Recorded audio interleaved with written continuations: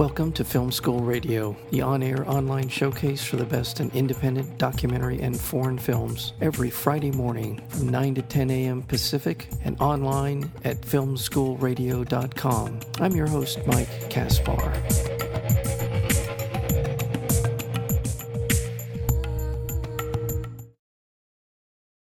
For 2 decades, the Yes Men have pulled off spectacular media hoaxes to expose corporate crime. Now these hilarious activists are approaching middle age, struggling to stay inspired in their fight against climate change. Can they get it together before the ice caps melt? And by the way, we're going to talk a little bit about that. They just did something, I think today or yesterday. We'll talk with the director of the film, The Yes Men Are Revolting. That would be Laura Nix. Laura joins us today here on Film School. Laura, welcome to Film School. Thank you so much for having me.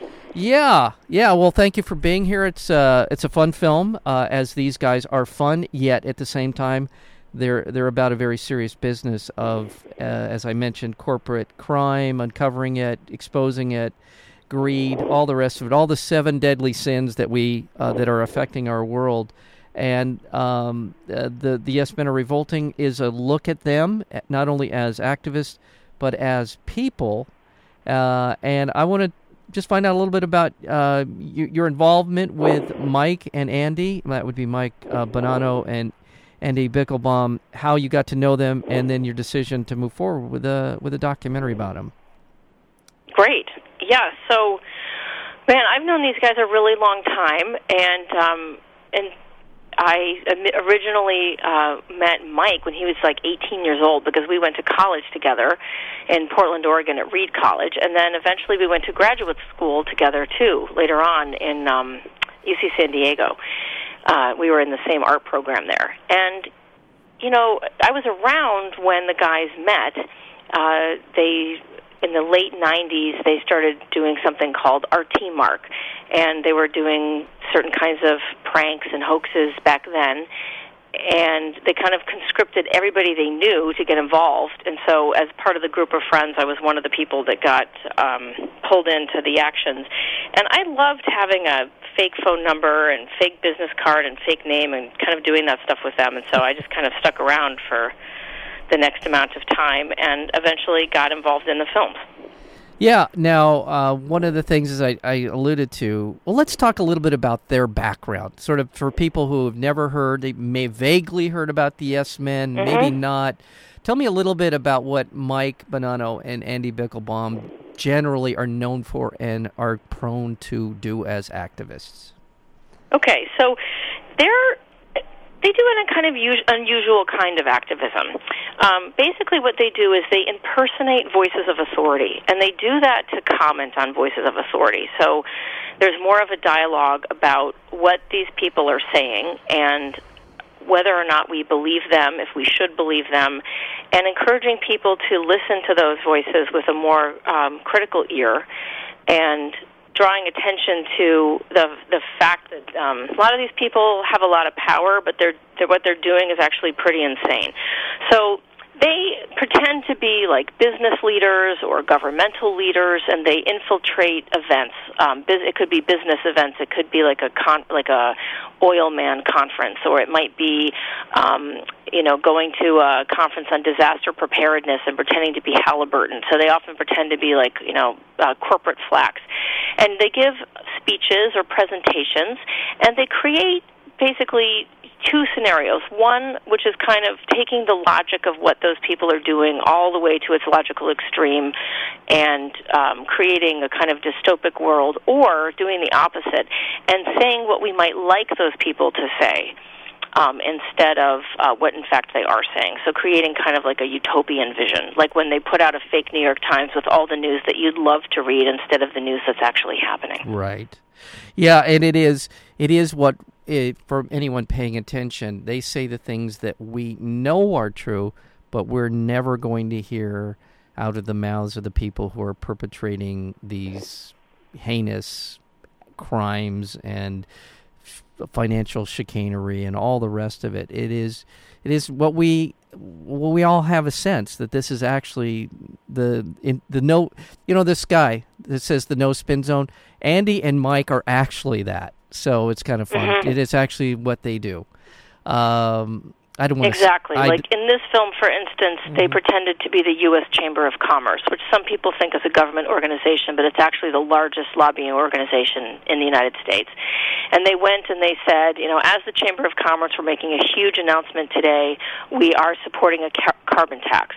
When in fact, the U.S. Chamber of Commerce was doing the opposite, and they were trying to block a much weaker cap-and-trade bill. And that got picked up as being real news, and it was on all the news networks. And then the actual Chamber of Commerce busts into the event and says, you guys are a hoax and a fraud, and all of a sudden the story turns, and it was covered by all the major news networks. Right. And that's just one action at the beginning of the film. Right, and just the beauty of it is that you're getting the story in a way that the corporate media rarely covers it.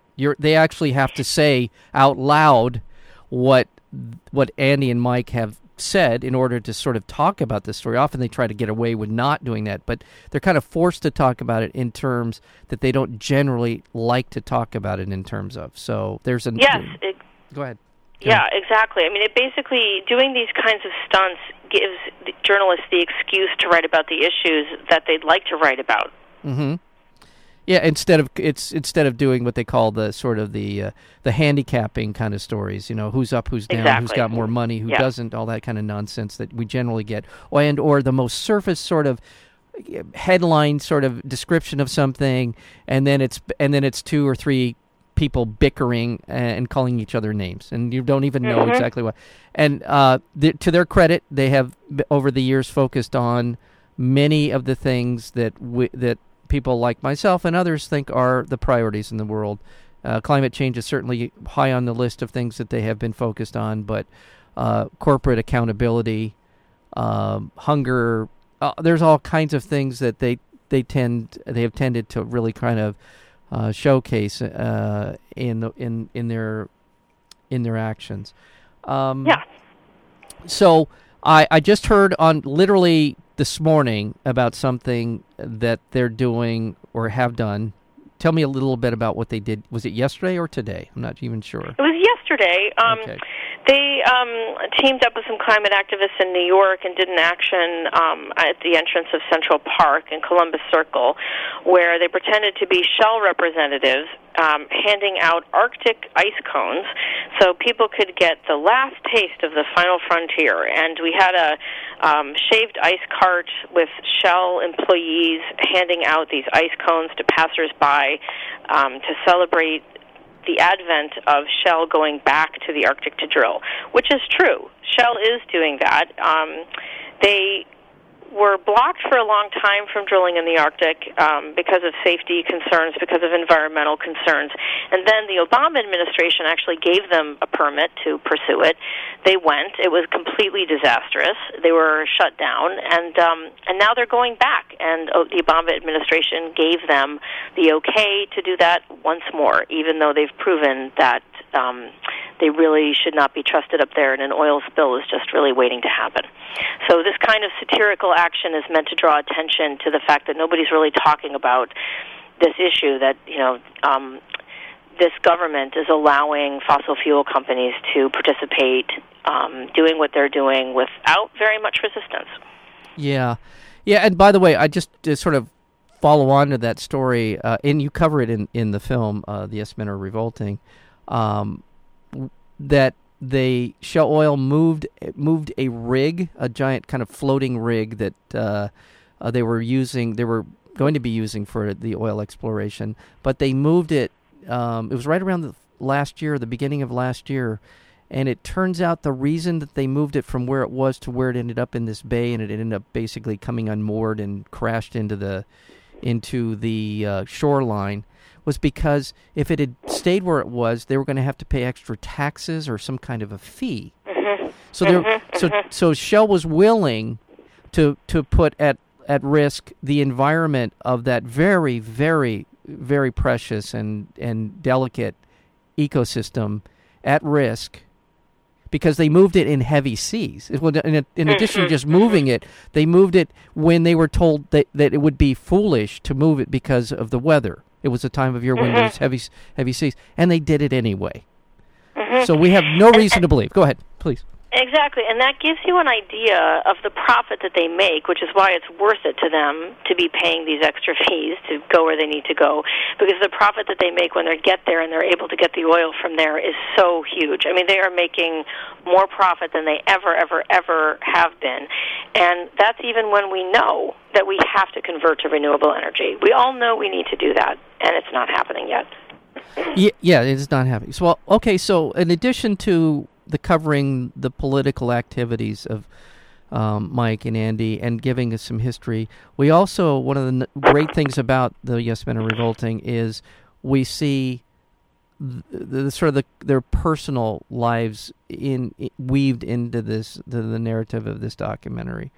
And for a lot of us, I've only known them through their films and obviously from their work and seeing them as spokespeople for Union Carbide and other things. But it was great to see them just sort of as people with families, lives, and boyfriends, girlfriends, all the rest of it. It was really very well done. And did they have any trepidations about letting you into that part of their lives? Well, it was all of our ideas to include that part of their lives in the film. We wanted to do something different for the third film, and we didn't want it to just echo what the other two films had been like. And you really didn't know anything about them in the first two films at all. And so they said, yes, absolutely, let's do that. I will say there were days when we showed up with a camera and they were like, but that doesn't mean you're going to shoot this, right? And I said, yeah, actually, this is what it means. We are going to shoot this. And I think that it was sometimes harder for them to participate in that part of it. I think they also got worried, like, oh no, maybe this isn't as funny every time. But there's a political reason for doing this too. It's because activists are not invulnerable. It's not like activists don't ever lose hope or run out of energy, and that's true for the Yes Men too. The other films kind of showed them like these superhero cartoon characters running around, and most of us wake up in the morning and we look at the world the way that it is, and we think, how am I going to keep going? How am I going to be involved in activism? How can I do anything? Is it anything I do going to have an impact? And we wanted the audience to connect with the Yes Men on that level and realize that no matter what you do, it matters. That you just have to contribute something to be one voice in a culture of resistance. And it's not like even these superhero activist guys don't experience those same doubts.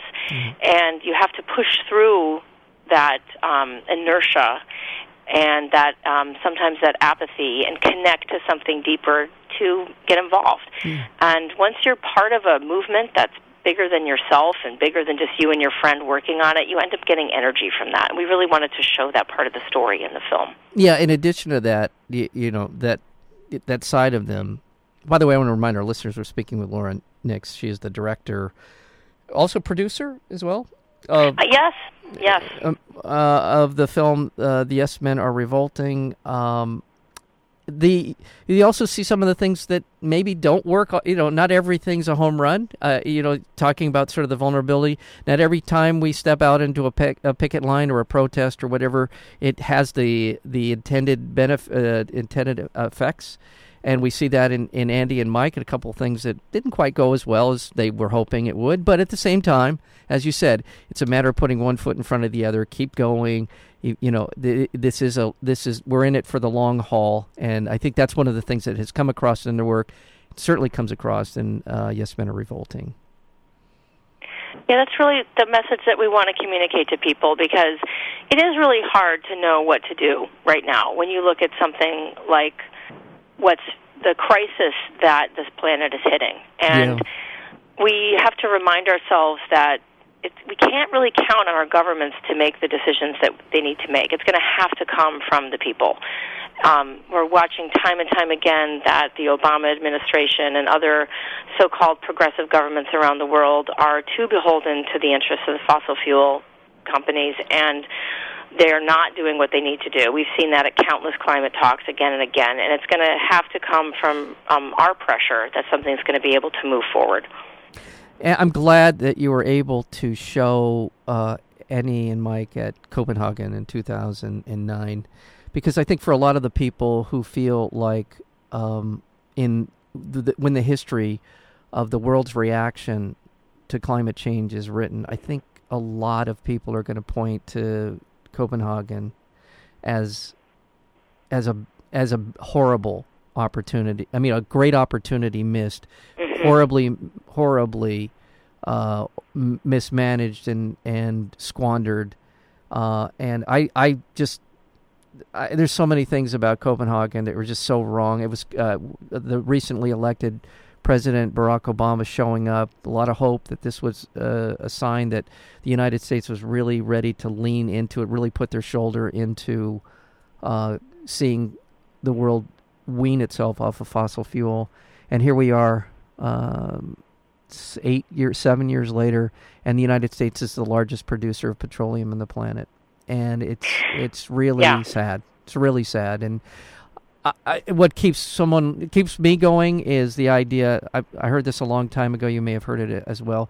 That these kind of things, everything seems impossible until it changes, and then it seemed inevitable. Yeah, that's a great way of saying it. We talked to people who were involved in the civil rights movement, and they said that the whole time that they were doing that, they felt like, oh, God, there's no way we're going to make this. It's not going to happen. They felt totally hopeless. They felt like they were just failing all the time. They were at Selma. They thought, this is a failure. And then eventually something ended up shifting. And most modern social movements win. There was a time when it was inconceivable to think that women would have the vote. Right. It was impossible at one time to think that it would be legal to get married as gay people in the United States. And then eventually it does happen. And we have to remember that it's incremental. You have to have patience. You have to think in the long term. But this is something that we have to do. It is about making sure that we have a planet that's sustainable and livable for all animals and plants and humans. And there has to be a way that we can be able to speak back to this crazy, out-of-control system that supports basically short-term profit over long-term life. What gives me hope is that in terms of the world, there's relatively few people who are holding on to this idea that fossil fuel is the future. There's really, in terms of numbers, there aren't that many. Now, they happen to be exceedingly powerful people, but there aren't that many. And and the other side of it as well is that this is the greatest threat, in my opinion, that the species, the planet will survive one way or the other. It will muddle on, damaged as it may be. It will continue to operate in a way. It's up to us to ensure that we will be around for that. And I do think that it's an opportunity for the entire community of man to agree on something. And I don't think that opportunity has ever really been on the scale that climate change presents as an opportunity to all of us. Yeah, I think that's really true. I think that's very well said. It is an opportunity for everybody to get behind the same thing, because you'd like to think that we could all agree that humanity should survive and that humanity should exist. Yeah. That's a pretty good goal to be able to agree on. And it's true, there is a lot of exceedingly powerful people with a lot of money, and they spend an incredible amount of money on, PR companies and advertising and behind-the-scenes lobbying to try and make people believe that climate change doesn't exist or that the problem is too far gone and we can't do anything about it. And it's a really big, bad, terrible issue that can cause many people to back away. But that's why the yes men use humor. Yeah, and there's not very many comedies about climate change, but this is one of them. Yeah. And the reason that we do that is that it's kind of like the Trojan horse. It's a way to get people thinking about these issues in a way that they might not have. And it's important that we use humor to talk about these big issues, because otherwise you just want to go back to bed and pull the cover over your heads and forget about it. But using satire is one way to engage. And, the movie is funny, and it's meant to be funny, and we do that because we're humorous people, but also because politically, strategically, it's a good idea to use humor to get a chance to talk about very serious, scary things. Yeah, and thank you for tying that back when the Yes Men Are Revolting. It opens today, if I'm not mistaken, here in Los Angeles. You're not in town for that, are you? Well, actually, it opens in New York today, and I'm in New York for that opening. Okay. We're already on VOD and on demand across the country, and we open up in LA on June 18th at Cinefamily, and then we move to the Arena on the 19th. And we're opening today, however, in select cities around the country. And if you go to our website, theyesmenarerevolting.com, and you go to watch the film, you can be connected with all these screenings around the country. Yeah, no, that's fantastic that it's getting wide release. And to your point, satire, humor is really such a great way to introduce people into subjects that they may not be familiar with, or it's a great way to express an opinion and get past all of kind of the intellectual blocking mechanisms that we tend to throw up in front of ourselves when we're faced with these kinds of issues. It gets through. I mean, look, going back to the court jester telling the king things he didn't want to hear. It's a rich tradition that we have using humor to speak truth to power.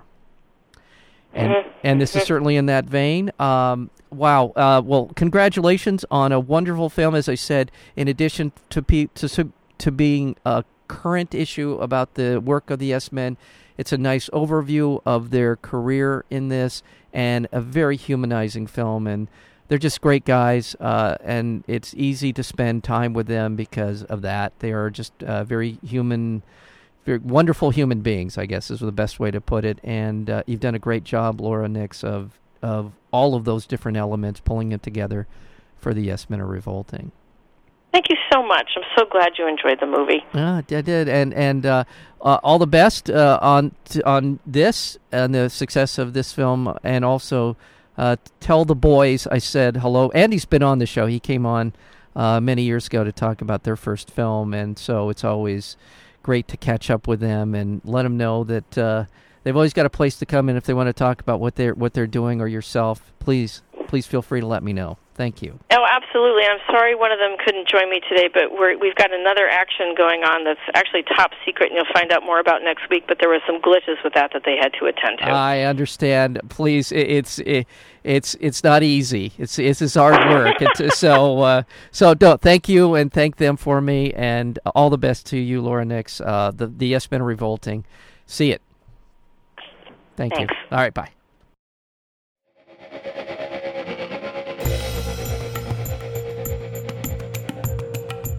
You've been listening to Film School Radio, the on-air online showcase for the best in independent documentary and foreign films. You can find out more about the program at filmschoolradio.com. I'm your host, Mike Kaspar. Thank you for tuning in, and we'll see you next week with another edition of Film School Radio.